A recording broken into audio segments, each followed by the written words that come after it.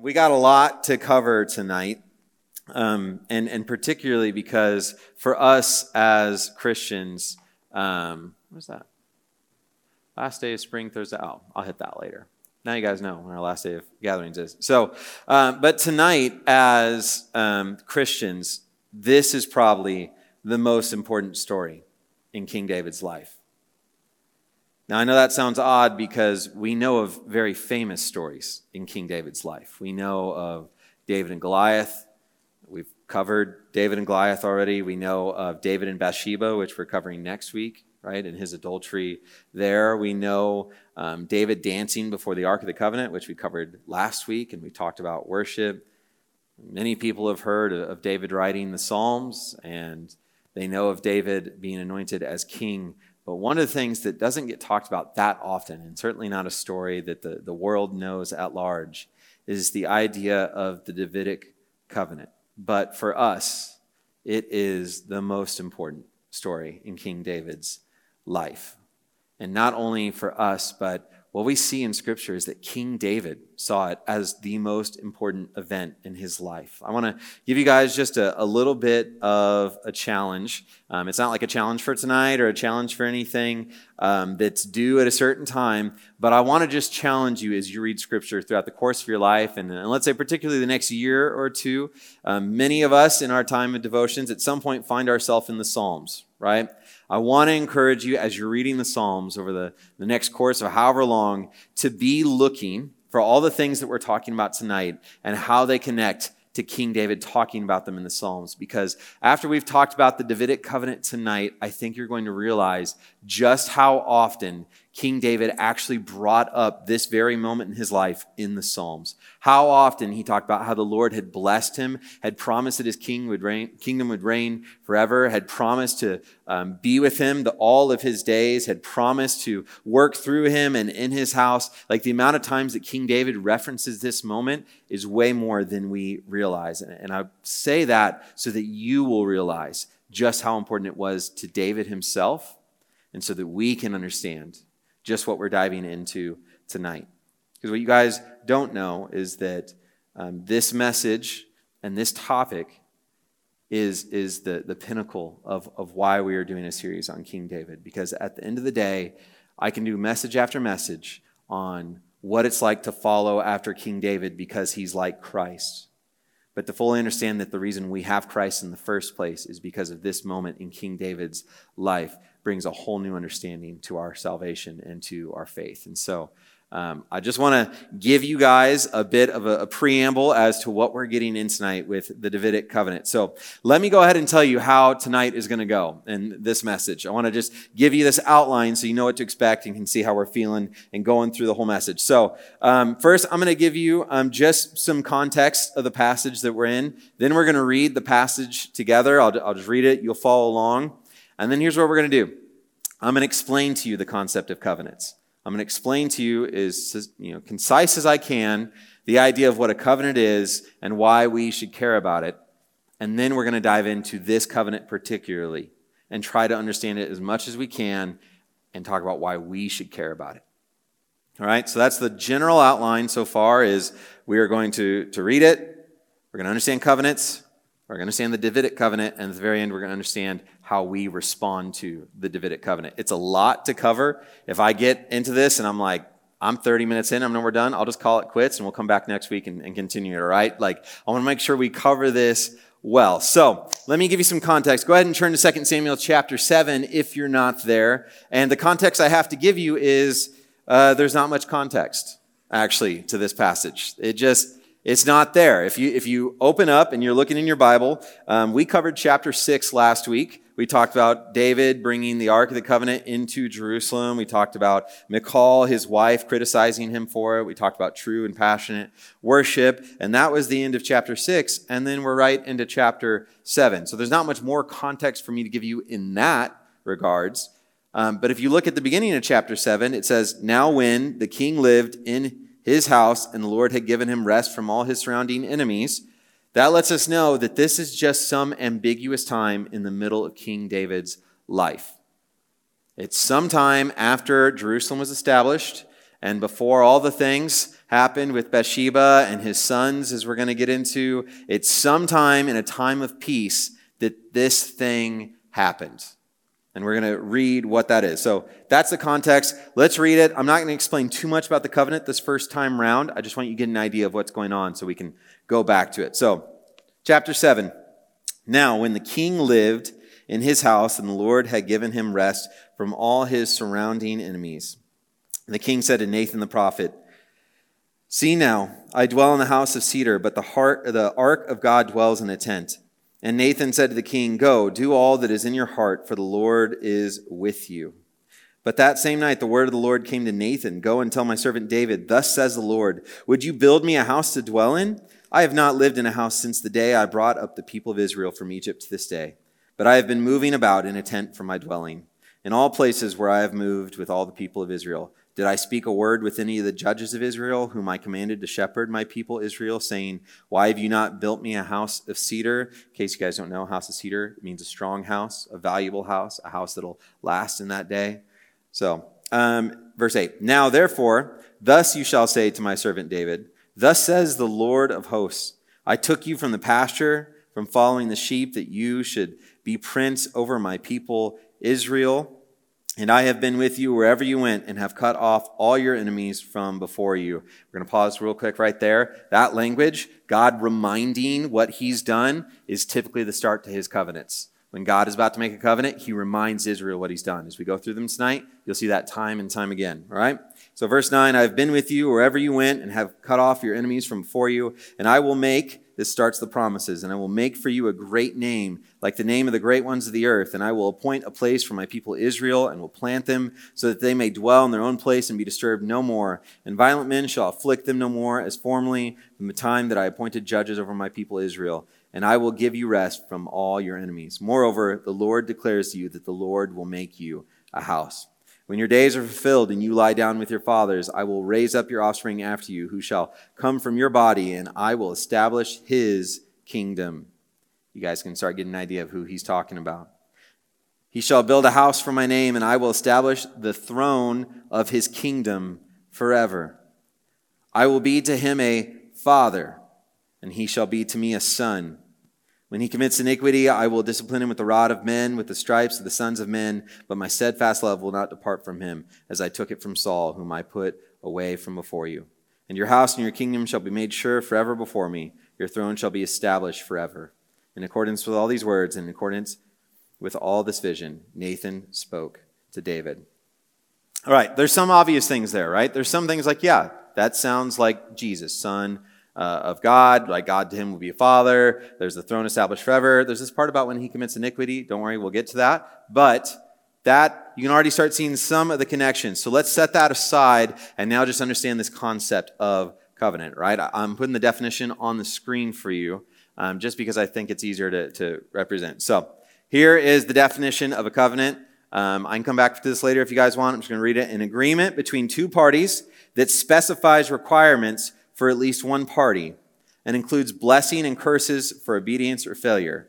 It is typically ratified by swearing an oath. Let's break that down just a little bit. An agreement between two parties, right? There are two people, typically people or people groups involved in this agreement. And at least one of those people or parties, they have things they have to do. There are requirements that they must meet in order for this covenant to exist and for this covenant to continue. In this covenant, there's good things that happen if you follow it, bad things that happen if you don't follow it. And typically, you see some kind of oath or statement of agreement. You guys can sort of imagine this a little bit when we think of like marriage. Marriage is probably one of the only great examples we have now of a covenant in modern day culture. The idea of two people coming together in the agreement to spend their life together, right? To spend their life together. There are certainly blessings and curses that come from committing to one another and being disobedient to that. And they take vows, right? They take vows, they take oaths to one another and to God that they will be true to it. So it's about the closest we can get. So that's the idea of a covenant. Here's the things that you need to understand about covenants. Here's the broad sweeping thing, right? And the first one is this, is that God works through covenants. That is the first thing we need to understand. Why are we talking about covenants? Because God works through covenants. And the second point is that covenants reveal who God is. So we're going to stay on those 2 points just for a little bit. God works through covenants, and covenants reveal who God is. Now, I told you that these covenants are a relationship and agreement between two people. And what you need to understand is that when we look, starting at the beginning of all creation, starting at the very beginning of time, God has been working through these covenants, through these relationships. Actually, that's how he interacts with the world. And that each stage of history has fallen under these covenants. And they've built on top of each other, right? Now, before I start explaining it, let me explain it to you like this. There's dominoes, right? You guys know dominoes. You can stack them end to end with one another. End to end, that's how you play the game of dominoes, right? Put the numbers next to each other. There's dominoes, but then there's Legos, right? Legos you stack on top of each other. They overlap, they stack to create one bigger picture. Covenants are like Legos, okay? They're not like separate things that stand next to each other and God works one way this time and one way this time. They are Legos, meaning that God works this way amongst his people and then he adds more and shows more of himself. And then he adds more and shows more of himself. And then he adds more and shows more of himself. And we understand God greater and greater. And we understand how he's working through history more and more. And we understand his purpose more and more. All right? So covenants are like Legos. Now let's talk about a few of the Legos so we can understand the Davidic Covenant. Let's start with the first one that we see. Well, let's go back to the garden, okay? The garden. Adam and Eve. God's there. Group of people. God, two parties. He says something to them. He tells them not to do something, right? He says, do not eat of the fruit. He says, do not eat of the fruit. But what does he say that they can do? Everything else, right? So let's go ahead and understand this relationship that he's entered into with them. He says, you can be with me. You can be in my presence. You can have all that I have created. You can be blessed in this union with me and be with me. And the thing you can't do, the agreement, is that you will not eat of the fruit that I have told you not to eat. That is an agreement. That is a covenant that he's entered into with creation. And then what do? They eat of the fruit, right? We said in this definition that there's blessings and there's curses that come from covenants. The blessing was that they were going to get to be with God for all eternity. The curse was that if they ate of it, bad things. Sin enters the world. The world breaks. We understand the fall. We understand Adam and Eve. We understand that now sin has come to us through Adam. And so what we understand in the first Lego, the first layer is that God had this covenant with creation. It was broken, and the curse is something that we are all paying for, right? The curse is something that belongs to all of us at this point. We are a part of this covenant curse of sin. That is us. So that's the first one. Let's go just a little bit further. Next major event after creation, you got Cain and Abel. Go just a little bit further. World's not doing good. Remember that curse that's going on? World's not doing good. God's like, I'm going to flood the earth. Noah's there. The ark, 40 days, lots of rain, water, clears the earth. Ark lands, right? Not the Ark of the Covenant. Noah's ark, that's what we're talking about. Noah's ark lands. And what does God say? He says, go forth. Be fruitful, multiply. And what does God promise? God promises to never flood the earth again. That's another covenant, guys. You may not fully see that right off the bat, but that's called the Noahic covenant. It's the concept that God entered into agreement again with creation. I will not do this. But what's beautiful is, if we're talking about covenants here, what's beautiful is that, the first one, Adam and Eve sort of had to uphold, right? It was their duty to uphold because it was their responsibility to do something, and that's where the curses and blessings came from. The beauty of the Noahic covenant is that God's the one who's doing it. God's the one who's upholding it. And because God is the one who's keeping God accountable, because God is who he is, and we talked about last week, right? He's pure, he's holy, he's righteous, he's set apart. Because it's God doing it, he's never going to fail. There's never going to be a curse from it. There's never going to be an issue with it. It will continue forever, and we see that today, right? He set his bow in the clouds. We see that as a sign of his covenant, that he will not flood this earth and that he will not destroy us the way that he did previously. That is God upholding his covenant. So now we've got both, right? We've got one layer, which is the creation covenant. We've got another layer, which is the Noahic covenant. And then we keep on going.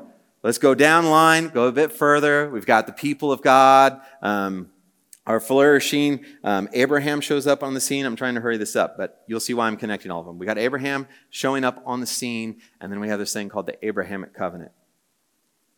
Anyone can think of what the Abrahamic covenant would be? It's that God tells Abraham, I will bless the nations through you. I will make your descendants as many as the stars. I will bring a light to the nations through you. God entered once again into a covenant with mankind, with Abraham on behalf of God's people. And God said, I will do this. This will happen. So now we've got another layer. You see how they're beginning to build, and we see this greater picture of God, right? We see like creation and fall, but then we've got God already like showing us that there is going to be means of salvation, and there's also punishment for that sin, but he's not going to do it that way anymore. And then on top of that, he's like, oh, by the way, I am going to bless this people group. They will become my people. There will be blessing through them to the world. Like it's starting to stack on top one another, and we're starting to see more of who God is. That's what I mean when I say the covenants reveal more of God and how God works through the covenant. So let's like fast forward a few hundred years, right? Go through Abraham, go through God's people, through Israel, Jacob, Joseph. They end up in Egypt, and then what happens? They end up enslaved in Egypt. Moses comes along. God uses Moses to bring them out of Egypt into the desert before they go into the promised land. Moses goes up on the mountain, the Mount Sinai. There's the commandments. You guys are familiar with the 10 commandments. They're given at this point, and God once again says, you will be my people. This is going to happen. But now there's some stipulations. That's the whole point of the law.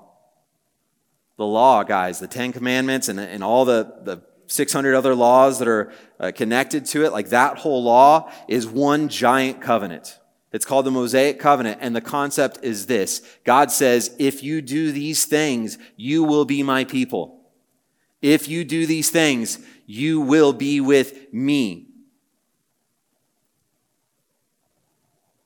That's the Jewish law. You can read it. Right? Turn to your first 5 books of your Bible. You can read through the law and understand that concept. But now we've got layer upon layer, right? Fall, curse, Noah saying, Lord's not going to do it that way. He's going to do it a different way. And we've got Abraham being like, it's going to come through these people. And then we've got Moses. It's like, but I have standards for my people. Do you see how it's starting to build? I have standards for my people. And we head into this covenant. There's probably a few more here and there. That's up for debate, but I'm just hitting the big buckets. So we head into this covenant, the Davidic covenant. So now do you understand why this is a big deal? This is a big deal because when God starts entering into this language, and he's like, I'm the God that did this. I'm the God that did this. I'm the God that did this, and I'm going to be doing this. Like when God enters into this language, he's about to reveal more of himself. He's about to reveal his plan for creation, the next step in how he's going to unfold throughout world history, what he plans on doing with it.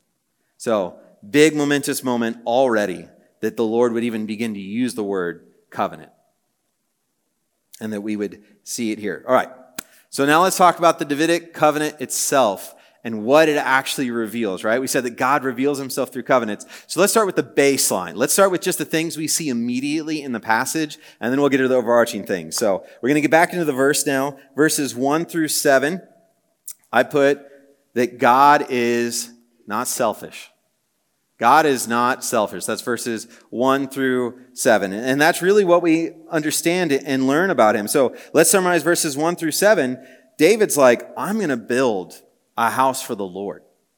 I'm going to build the Ark of the Covenant, like God's dwelling place among his people. Like, I'm going to build it a place that's worthy of it. And at first Nathan's like, do like the Lord is with you. Do as you see fit to honor the Lord. And then God comes to Nathan and is like, no.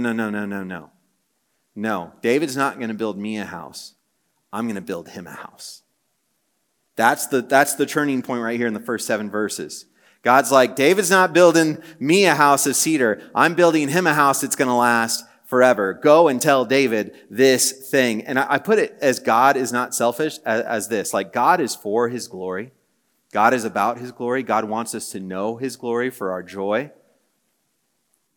But one way that he does it is not to just vainly build up his name. It's to do it so we can see his true glory and see it in a way that we savor it and love it and find joy in it.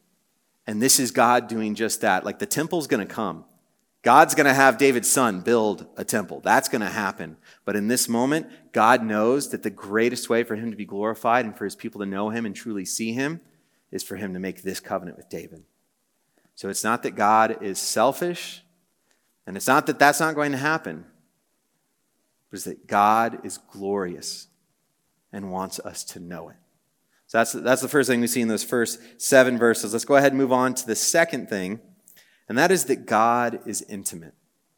God is intimate. Look at verse 8 with me. It says, now therefore, thus you shall say to my servant David, thus says the Lord of hosts, I took you from the pasture, from following the sheep, that you should be prince over my people Israel. And I have been with you wherever you went, and have cut off all your enemies from before you, and I will make for you a great name. Like, the one thing we see is that the people that God is in relationship with, those that belong to him, those that he's working through, he's with them.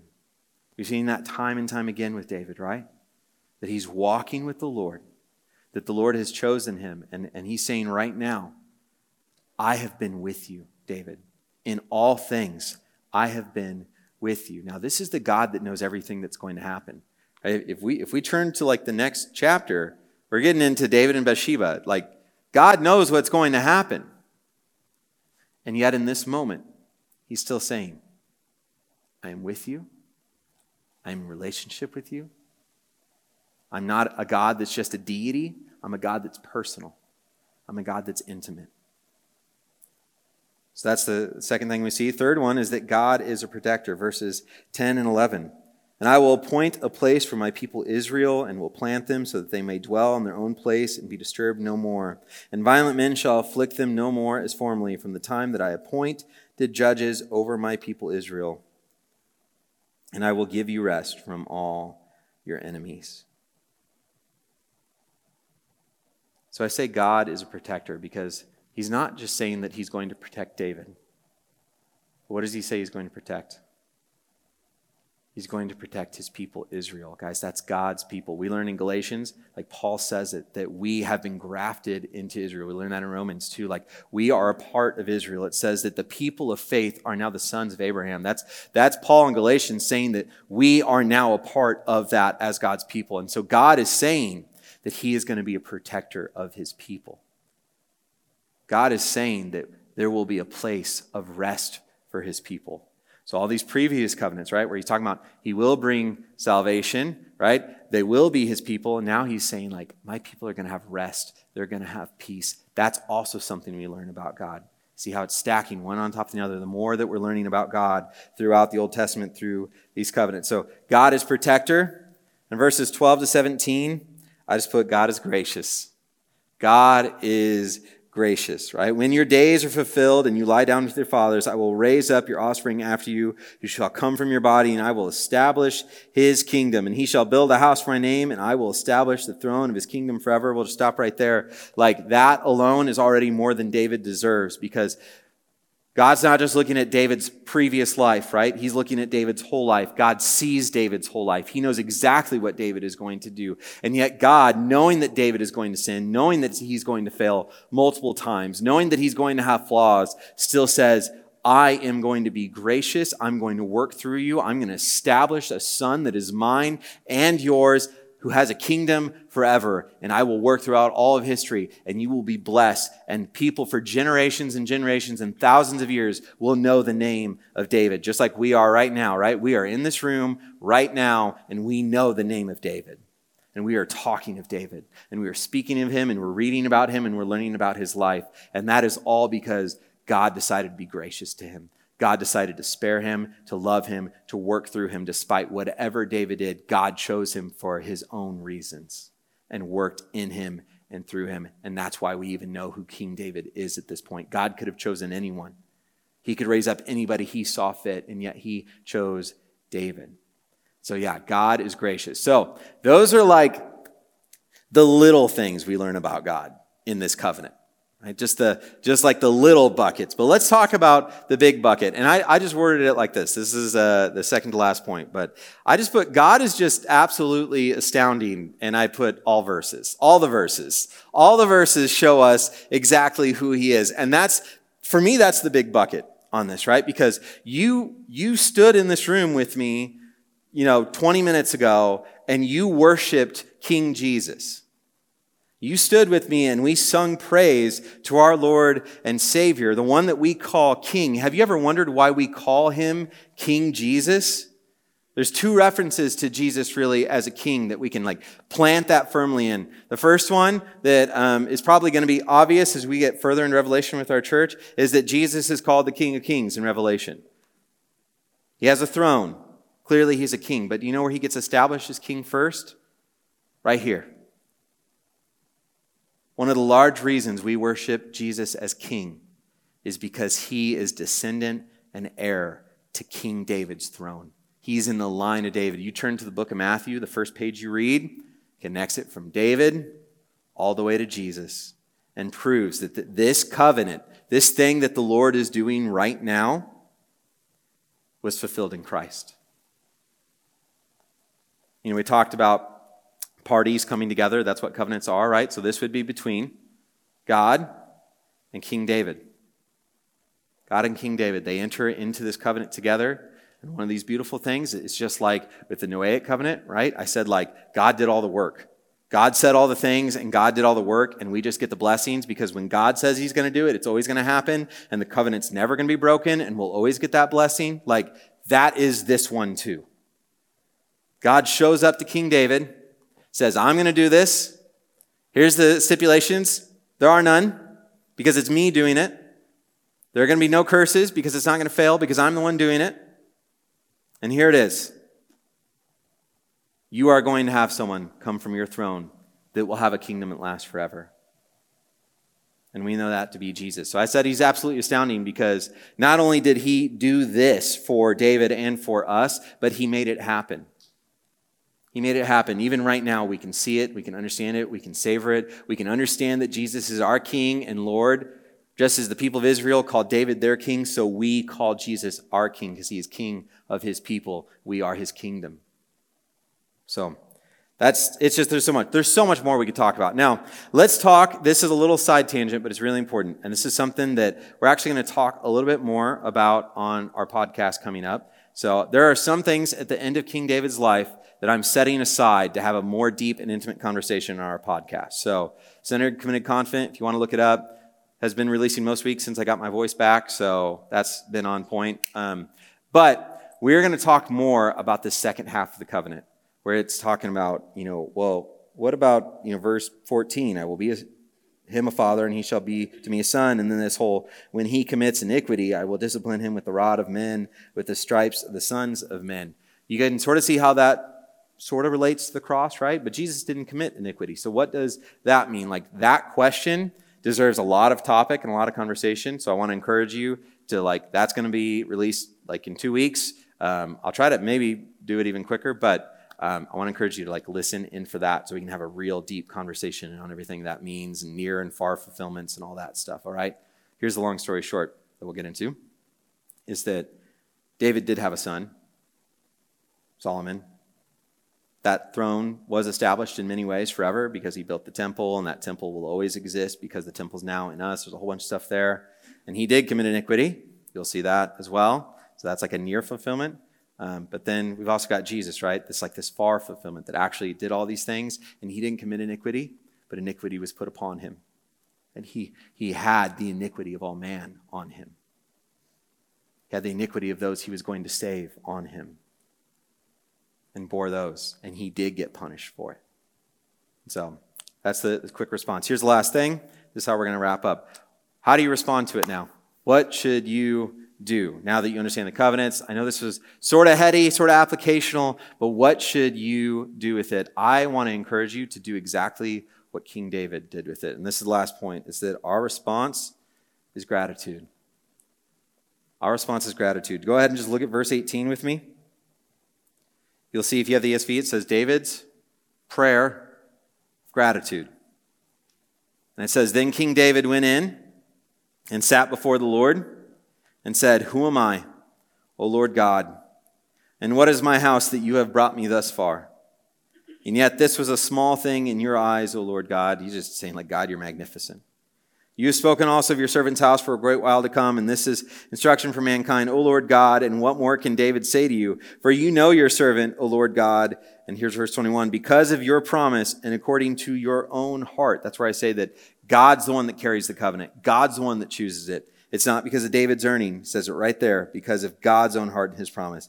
You have brought all this greatness to make your servant know it. Therefore, you are great, O Lord God, for there is none like you, and there is none God beside you, according to all that we have heard with our ears. And who is like your people Israel, the one nation on earth whom God went to redeem, to be his people, making himself a name and doing for them great and awesome things by driving out before your people, whom you redeemed for yourself from Egypt, a nation and its gods. And then he just keeps on going. You can read the rest of that passage. He just keeps on going with a prayer of gratitude to the Lord because of this covenant made. And that's how we're going to end our time tonight, is I'm just going to pray a prayer of gratitude. I'm going to give you a minute to pray to God yourself. Just spend a moment with him, thanking him for this thing in your life that you have said yes to and he has opened your eyes to. And then I'll close this in prayer. Just take a moment and just thank him.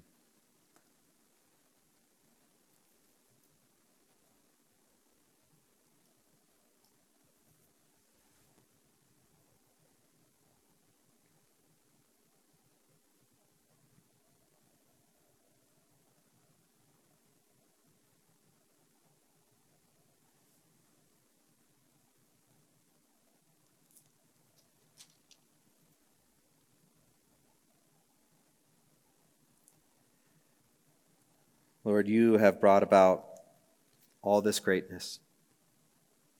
You have made us to know it through your Son, Jesus. Therefore, you are great, Lord God. For there is none like you, and there is no God besides you, according to all that we have heard with our ears, not only tonight, Lord, but when we received the gospel, saw with our eyes and heard with our ears and believed in our heart, Lord.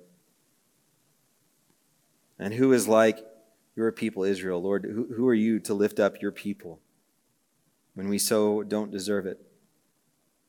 But Lord, who are you to redeem us, to be your people, to make yourself a name through us, Lord, to build your kingdom using us? Lord, we certainly don't deserve it, but we're grateful for it. We're grateful that we get to be a part of this covenant, Lord. And Father, I pray right now that as we have just very quickly gone over a very complex theological idea, Lord, I pray that it just inspires us that we can understand your word only a little bit, Lord, and that there's just such a depth to your word that we will never fully plumb.